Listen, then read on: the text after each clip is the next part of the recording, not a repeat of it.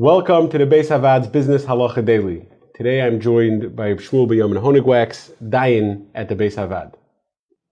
We've been speaking a lot about agreement validation, and this sounds like, the golden ticket.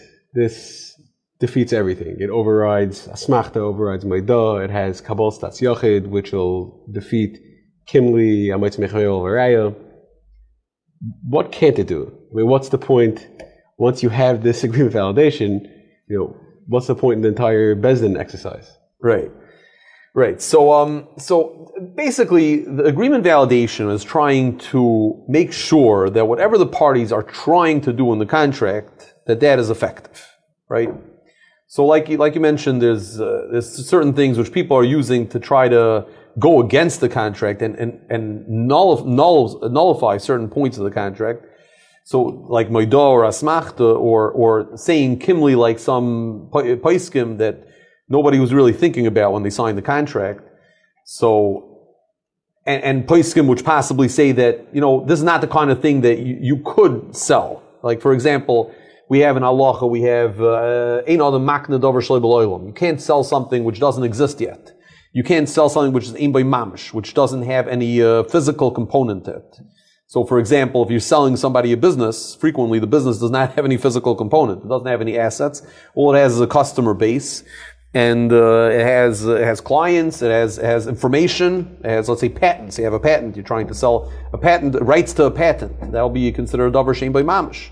So we could get it. So a person could be concerned that the contract that he's trying to execute will not work halachically, either because it's asmachta maidah or because it's not something which you're able to sell. So that's what the agreement validation is trying to override. First of all, we try to take care of asmachta by saying that it was done in a bezdin chashuv.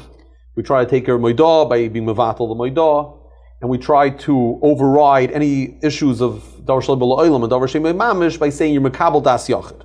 So usually you'll have a das yachid, a minority opinion, which will uphold this contract. For example, a contract which is legally binding, right, is going to go ahead and allow a person, according to many poskim, to sell a davar shlei b'olam or sell a davar shein by mamish. In which case, you have some poskim which say that works, and if you're mekabel das yachid, you accept the minority opinion as being binding in your situation, so it may override davar shlei b'olam and davar shein by mamish, which is very effective in allowing people to do what they want to do.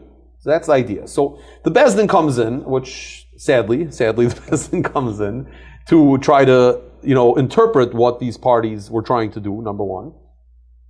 But second of all, there are situations where Kabbalas Das Yochid won't necessarily work. For example, something which it's impossible to do, right? According to all Paiskim, Kabbalas Das Yochid won't work.